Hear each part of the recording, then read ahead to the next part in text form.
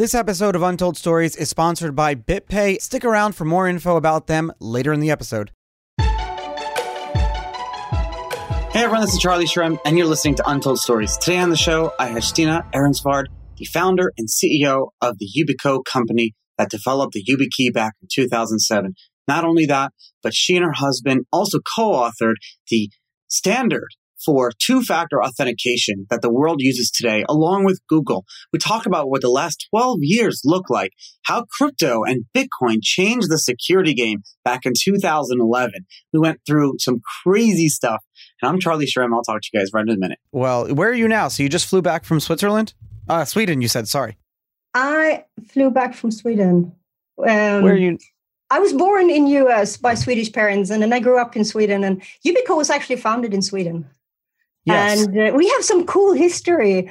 My husband and the co-founder, his grandfather, 10 generations back, built a fortress to protect the Sweden against foreign attacks. And he was nobled by the Swedish king because he was the most innovative security technology at the time. So that's our Swedish history. In 2011, we moved to California to continue our mission, protecting people. And, but now it's not protecting a country with a fortress and cannons and walls, but actually, cybersecurity. That's our mission today. For those who don't know, I have Stina here, who's the founder and CEO of YubiKey, Yubico, actually. YubiKey is just one of their products. Sorry, I've been using YubiKey for so long. I didn't even realize there was a company I thought YubiKey was the company. The YubiKey has become like a product like Scotch tape, like one of those products that you just always use. And so I'll give you an example. You have like tape. I don't know, like tape to tape something up, whatever, like masking tape or whatever, right? So there's a company called Scotch Tape that's been making it for so long that now people don't call it tape. They call all brands Scotch Tape, but Scotch Tape is a specific brand of it. You know what I mean?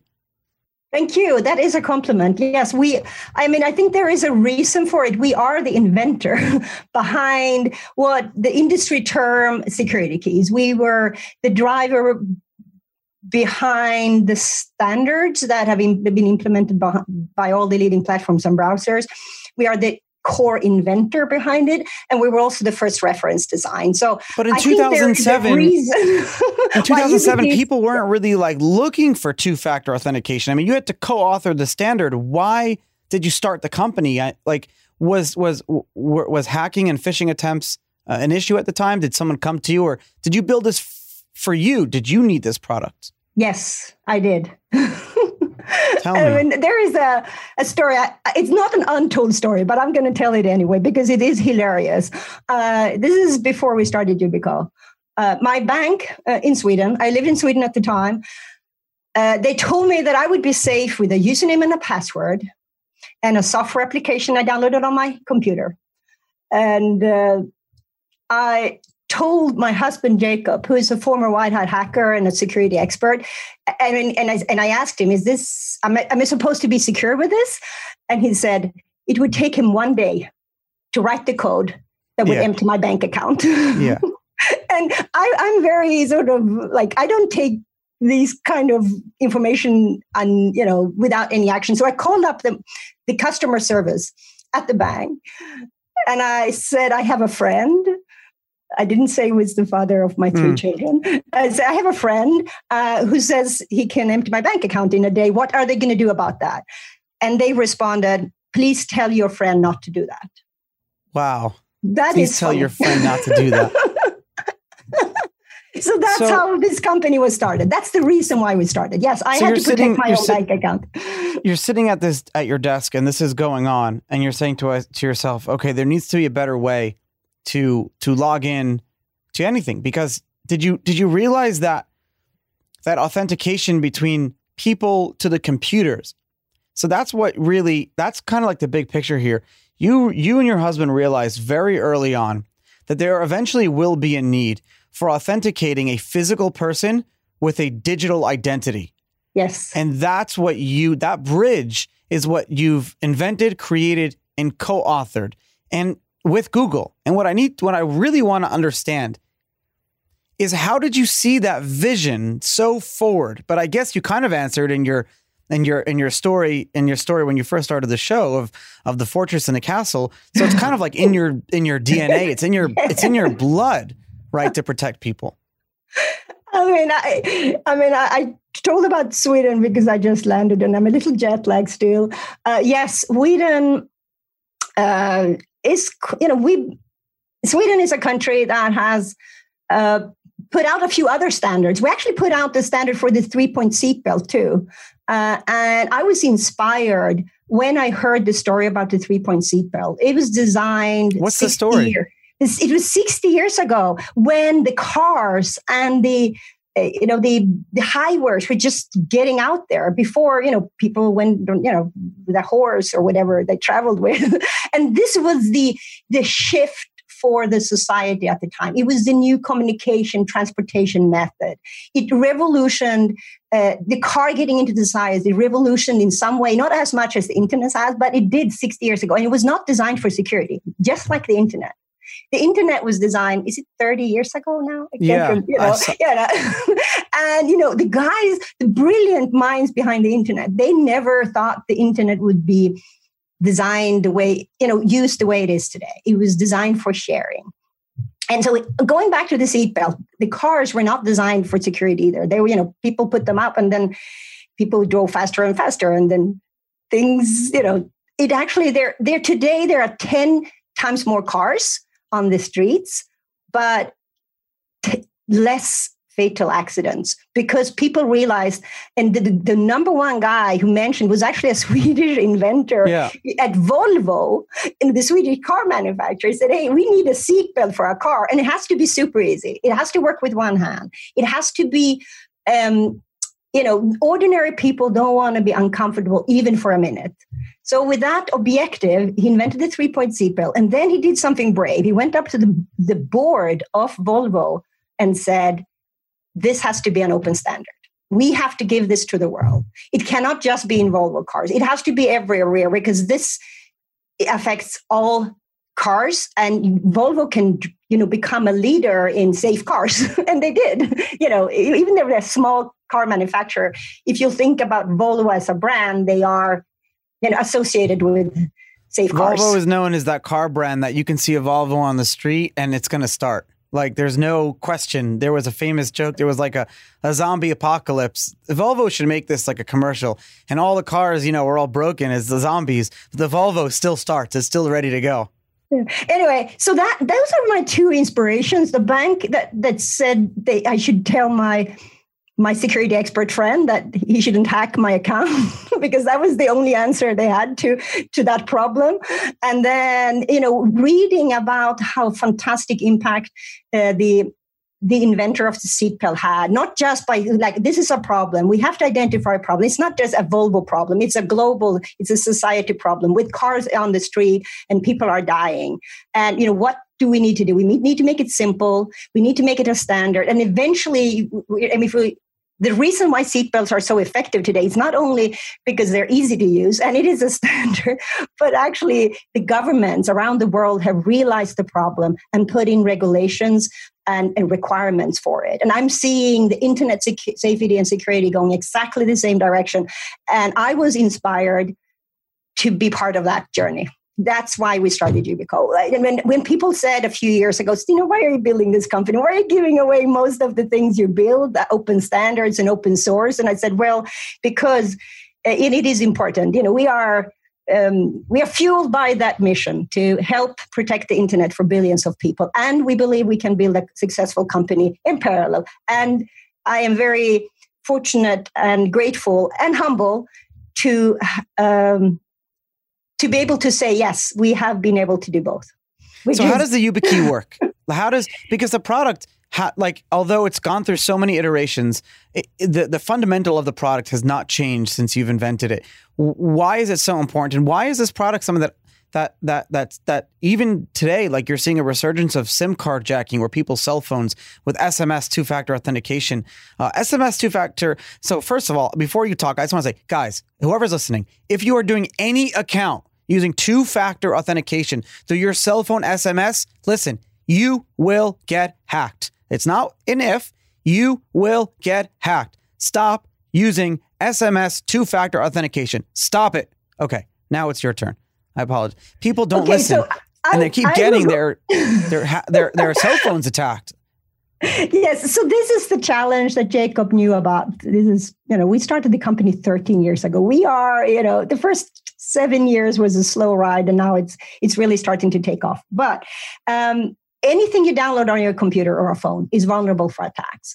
And SMS is vulnerable for the social engineering and phishing in a way that is even more than the apps that you put on a phone or the software certificate you put on the computer that my bank has provided me these 13 years ago. I don't even know what the software certificates. Yeah. The solutions that were available at the time, and I think I just want to sort of share the problem we tried to solve at the time that was good enough. Actually is still, I wouldn't say the best, but because security keys and the FIDO WebAuthn standard is even more secure, but it is traditional smart cards. Smart cards using public key crypto, but they need a reader, they need a client software, they need a driver. The whole complexity, there's a certificate authority, everything that you want to, if you want to deploy smart cards. Yeah.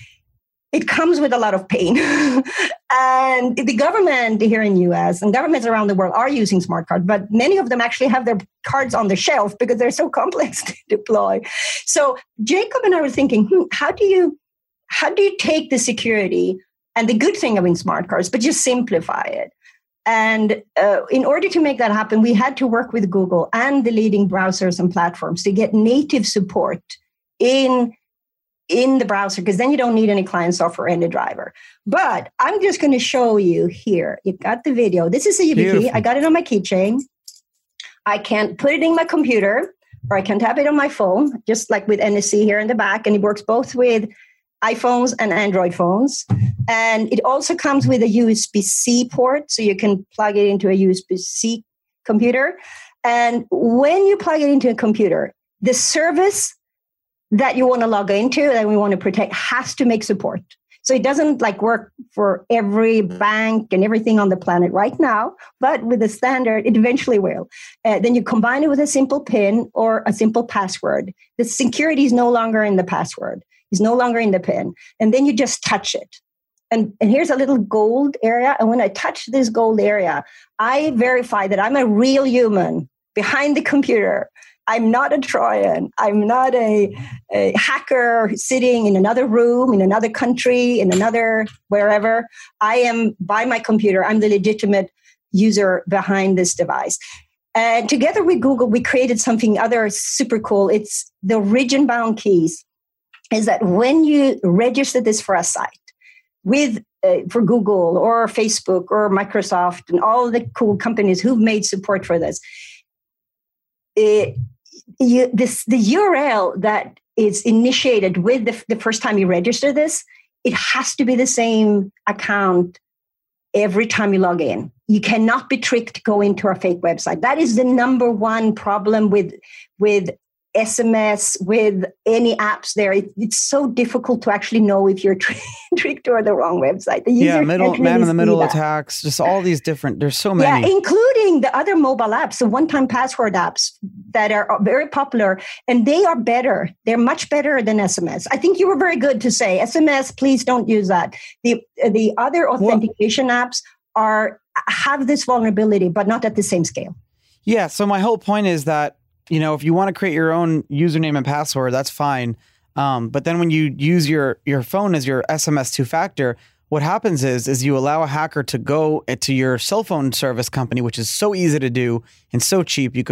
It's so easy. And then get your phone number and then basically reset every password, everything you've ever owned based on SMS. It sounds scary, right? A device like a YubiKey, which you can have multiple, you can have backups of the YubiKey. Not only, and this is what's really cool, Stina, not only did it provide a source of doing double authentication, but it's human authentication because of the finger. Your finger has to touch that gold piece. So I don't know if I told you this, when I first got my device, I thought it was broken. So I first got my first YubiKey, it was 2012. And I didn't know that you have to put your finger and then it generates the OTP, the one-time password.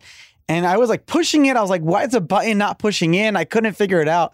And then I checked Google and I was just doing it the wrong way. It was pretty funny.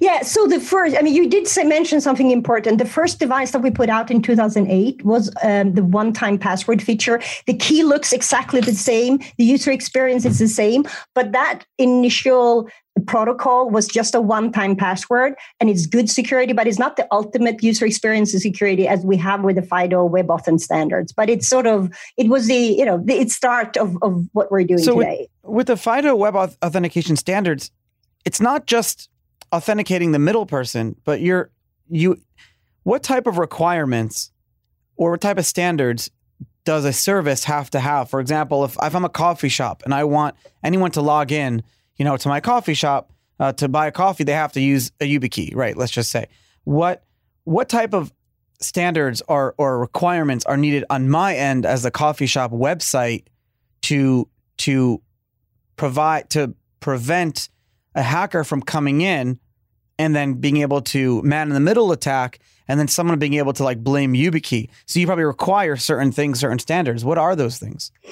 We provide free open source code servers that any company can implement. And the first spec we put out together with Google is called FIDO U2F. There is now a FIDO WebAuthn. The FIDO U2F was, actually could be done within a couple of days. We know a big cloud services said they put an intro and they implemented in 2 days.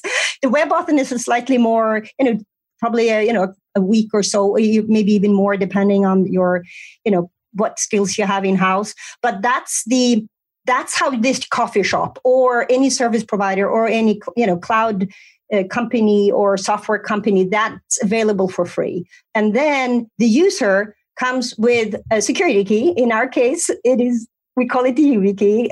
And thank you for highlighting that our brand is in some case synonymous with the security key, but the industry standard is a FIDO security key. It's so interesting that you've almost welcomed competition. Yes. Because the market is so big. And it's a huge market. So we just said, hey, we can be a small fish in a small pond, or big fish in a small pond, or we can be, a nice fish, a bigger fish in an enormous pond. The globe, the 4 billion, 4 billion people. But it wasn't back then. Back then, this was not, there was no industry. Very similar to Bitcoin and crypto. And that industry, nowadays, you can Google YubiKey. If you go to news.google.com and you type in YubiKey, you'll see, Google adopts a standard. Apple now has support for YubiKey. It's these are all these companies. It's you are the leader in that security, but the business model was completely different. So what advice would you give to Bitcoin or crypto entrepreneurs who, because I know you give a lot of talks to entrepreneurs who are struggling with this? Should I, work together with my competitors to grow this small pie that we're still in now? Or do I compete with them in a very hostile way, which some crypto companies do too, in order to fight over the market share that's there now? During my years as an entrepreneur, I've got so many advice, and some of them have been brilliant, and some of them, I actually, if I had followed them, I would not have been here. It's contrarian. You do the opposite. So I can't give a simple answer. The best answer I have to any entrepreneur is just why did you start your company? What's your gut feeling? What's the core vision? What do you want out of it? And we wanted to drive this. We wanted to be part of this standard. And, that was the nurture for starting this company. So for me, there wasn't another choice. If you ask a lot of other successful companies on the planet, they have taken another approach. They have been the one competing and building, becoming the monopoly, and they've done it super successful. So there isn't a cookie cutter for entrepreneurs, go a standard way. But if you're passionate about standards and you figure out the formula, you need to hire good standards people, because it's a politics and a lot of patience to get those things done. And this was our strategy. Just if anyone want to do a standard, I have a couple of advice. First, you have to identify who are the thought leaders in that standard space that you need to influence. And we identified 5 companies. We need to get Google and Microsoft and Facebook and Apple and Amazon. If we can win those 5, not just winning them by pushing, but, becoming their friends, understand their needs, working with them, develop and solve their needs, then we can win the world. We don't have to get all the governments or all the banks or all the, because that's sort of the strategy. It was a very, very focused business plan. We came to Silicon Valley. We were a 10-man company. We were not really profitable. No one wanted to invest in my company at the time because we were hardware and open source and open standards. And that's not the all I hear is overhead, no business model, no money. As an investor, it's what I hear. The formula for Silicon Valley is software and closed source, recurring revenue. And I was like, I didn't fit into that mold. So a lot of people said, actually came, and when I approached investors, they said, congrats on your success, but you're not going to be that unicorn we would like to invest in. You're going to be a nice company. Okay, come on. This is so cool. This is the new BitPay card that I have in my hand, and I'm so excited to be finally having the new one that just came out. Now, guys, I've been using the BitPay card since 2016. Yeah, you heard that right. Way before I started Untold Stories, way before BitPay became a sponsor of mine.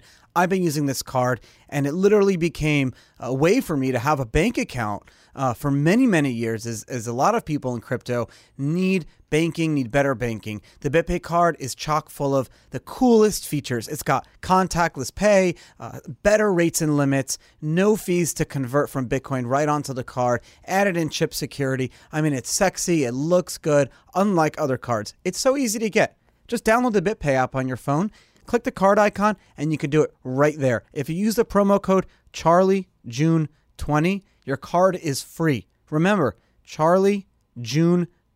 It's in the show notes. You can get a free card. So literally, just from listening to my show today, and make sure you actually listen, you could get a free card just by entering that code. So download the BitPay app, get the coolest card on the market, the best card on the market. I've been using it for over 4 years now. I know there's so many cards out there, but the BitPay brand is the oldest and longest running Bitcoin company in the world. I mean, that's who issues this card. This is the card you want to have. Remember, CharlieJune20. Download the BitPay app on iOS or Android to sign up for the new card. You're going to freaking love it.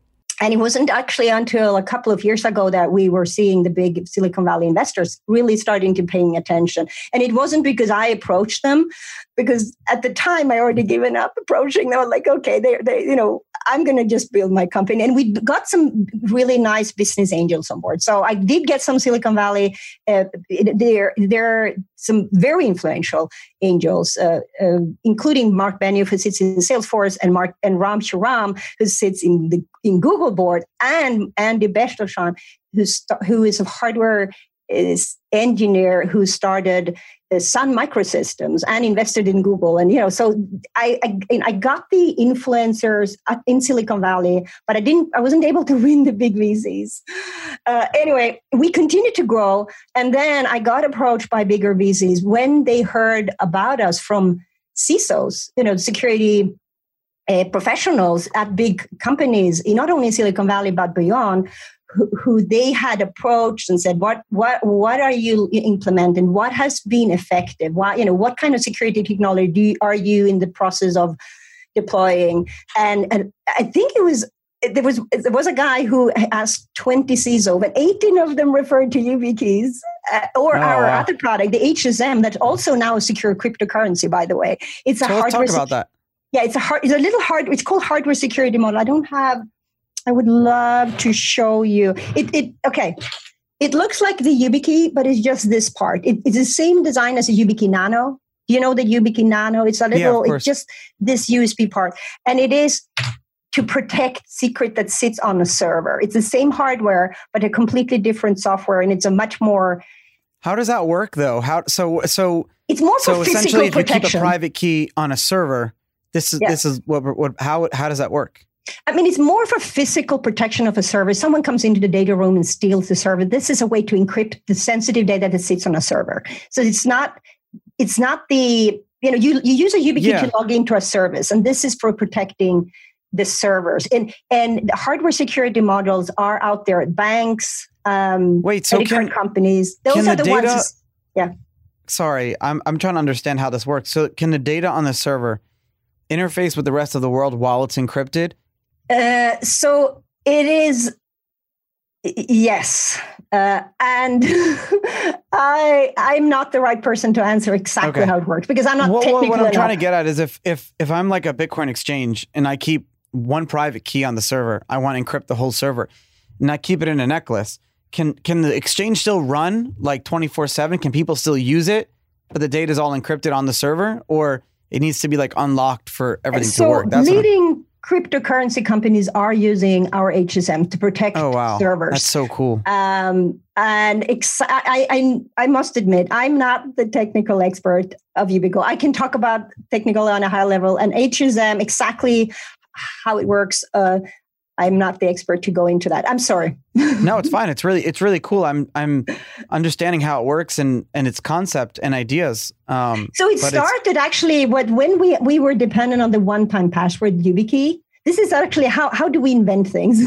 we had to buy HSM. It's called hardware security modules, and they're between $10,000-$20,000 each. We had to go, and at the time, this is 10 years ago, we were a tiny company with no real funding, and we could not, and we had 5 because we wanted it to be redundant. So we had these 5 servers across the globe, and we could not afford to buy, that would be $100,000 plus recurring support costs. So we Jacob, the brilliant inventor behind a lot of what we've done in Yubico, he just said, we'll build our own HSM. So we took the same hardware and we put in some different backend software, and it's not as advanced as the HSMs that are on the market that are $20,000, but it's far better than a TPM. Or there are other ways to encrypt and secure servers today that is, and we are somewhere between, the basic you're like things. a good retail product for that. Yes, that's so. Exactly. I'm going to buy one and check it out. It's $650 retail, so it's more expensive than a YubiKey, but it compared to $20,000, it's affordable. How has the security landscape changed from like 2008 or 2010 to 2020? Like what? Everything has gone to the cloud. We're sitting here. The world is completely dependent on the internet today, more than ever in this remote workforce. And so that is a big change. A lot of, 2011 was much more on-prem. We are also seeing much more built-in security. When you go and get servers from Microsoft or from Google or from Amazon, a lot in AWS or G Suite or Azure, it's built-in security. Before, you had to go and get, a virus protection somewhere, an encryption tool somewhere, and now a lot of unfortunately, because they are very powerful and they're going to continue to be very powerful. These large cloud companies are building in security. You don't really have to think about it the same way that you had to think about it before. And they're doing a very good job. The piece that we are providing is that authentication key that actually the FIDO WebAuthn standards will eventually be built in, and it is already starting to be built into computer and phones. So Google has a Chromebook, for example, that has an inbuilt, FIDO key in it. But it's always going to be better security if it's not tied to a multi-purpose computer or phone. It's always going to be better security if it's not tied to an internet. And you minimize that tech vector to something that is just a little key and it's just done for one simple, purpose. It's not done for all the other things a computer and phone is used for. So the answer to your question, yes, everything's going to the cloud. Things are being built in. Standards are evolving because everyone have realized this is a problem.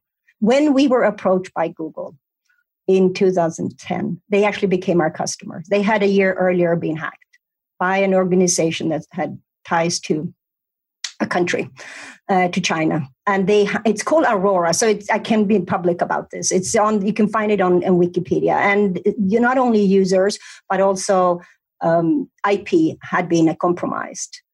And Sergey Brin stepped up and said, "This cannot happen. This is going to be devastating for our brand and our reputation, our future, if we don't step up our security. So they started investing in good security. And at the time, they were actually considering smart cards because it was the best at the time. And we had that, what do you call it, sort of divine intervention, where they had started buying our OTP product. And we knew that that was not the ultimate product. We could not do our ultimate product without working with the cloud companies. So that's the time when I wrote my first business plan and moved to Silicon Valley with, it was only me and Jacob and the rest of the people were back in Sweden. And now we have our 270-man team. Wow. And majority of them are actually in Silicon Valley and in Seattle. In Seattle because of Microsoft and Amazon. So we had to sort of double down on these two places. So you've been traveling lately. Is it kind of like, how's that? Is it kind of normalizing traveling internationally? No, it's really and very different. Pain in the ass. Very different to be in an airport with very little people. And you sit on a plane and they have every second seat is because of the social distance. So you got more space. But you walk in these empty terminals. It's an absurd situation. I mean, the world is challenged, but we are more than ever dependent on the internet. And I feel that the work that we are doing at Yubico, but also with the standards, driving security protection for these billions of remote workers and things that the only thing standing right now is the internet. I mean, everything is sort of, I wouldn't say, a lot of things are very disruptive and not working as well. But the internet is tying us all together. And if we can continue to help being part of that important, critical infrastructure, not only with YubiKeys, but continue to drive the standards. There is an initiative we are looking at, I think is the note of the next discussion. How do you tie a YubiKey to your real identity? Not just, hey, I'm the same guy coming again. This is my computer. This is, How do we solve voting, Stina? How do we solve voting? Can you help me? This is the one problem. If we can solve this, literally everything can change. If every person had a voice and that can actually be tied to that person, you'd see a whole different world that we'd be in today. We are working on that. And I think that's the next sort of cool thing that we can do. And also, you are in the cryptocurrency space. How can we combine the best of blockchain that actually was designed, and the whole vision behind blockchain is very similar to FIDO and WebAuthn and YubiKeys. It's, how do we give trust? How do we distribute trust? So we're not depending on the traditional legacy, big one guy, trust model. But how can we distribute it so more people can do things with each other in a trusted way? And I'll say this with crypto, if you're looking for the answer with crypto and with Bitcoin, there are still inefficiencies and choke points that provide a little bit too much centralization that I'm comfortable with. Now, it's constantly evolving and changing, but if you can go out and build infrastructure and products and hardware that push for further decentralization of crypto, you will have an extremely successful product. Yes. And I think the overall, decentralization of security and decentralization of trust is and identity. Like, I think that you're right. If we can solve that, I hope Yubico can be part of solving it. We will not be able to do that alone because you need to tie that to some kind of other identity service. But where I believe the YubiKey and the WebAuthn standard could be tied. And I also believe that there could be synergies between cryptocurrency and WebAuthn, because the cool thing with WebAuthn is that it's built now directly into platforms and browsers. And that's a very powerful platform. As when you get that, it's so much easier. People don't have to download drivers, client software. They don't have to, it just works. When Mt. Gox Bitcoin exchange launched like almost 10 years ago, no one had been using two-factor authentication. I didn't even use it myself for anything. And then the CEO of Mt. Gox emailed all the users and said, hey, you guys should buy these YubiKeys. And then he actually created Mt. Gox branded YubiKeys. Did you know at the time that what this Bitcoin thing was in 2011? Did you were the CEO, but were you like, did it like make it to your desk what was going on with this Mt. Gox Bitcoin world, that all these Bitcoin people were using these YubiKeys all of a sudden? Did you hear about that back then? They approached us because they actually had some kind of security issue they needed to solve very quickly. A lot of freaking security issues. and we were like, you know what, they sealed them legitimate and we shipped them keys. And they also bought keys that they co-branded. We've done that. I still have one. Yeah. So I still have one. Honestly, I was like, this seems new and interesting. And but you know, as you say, Bitcoin and cryptocurrencies and, you know, the whole blockchain technology comes with a lot of promise. And there's a lot of cool things that are being done, but it also have challenges. Just like WebAuth and FIDO is not completely baked. It's not working exactly everywhere. The last hurdle we had with WebAuth was actually when Apple made support last December. It was like, wow, you know, like because we've been waiting for that, and before that, the YubiKeys never really. I just saw that, yeah. Yeah, it didn't really work with iPhones, and we couldn't control it. So I think whatever. I'm sure that there will come out something really cool because there's so much innovation and financial resources in the blockchain technology. But I'm not sure, it's going to be exactly what we're seeing today in 5 or 10 years. It's just going to continue to evolve. Yeah. You and your husband have been driven by this company for over it's almost like 12 years now or 13. I don't know how long. Yes, 13 years. We started in spring 2007, and I couldn't actually have a salary, and I couldn't even employ my husband the first year. It was only me. So now, like, that has driven you guys for so many years, and you've cemented your legacies. You cemented the company's legacies in the history books of the internet. That's a given. So now what? Like, how do you go from there? What keeps driving you? What goal are you setting for yourself, like to wake up in the morning in order to succeed? That is a valid question, because I think we have actually succeeded on, a big part of what was the mission.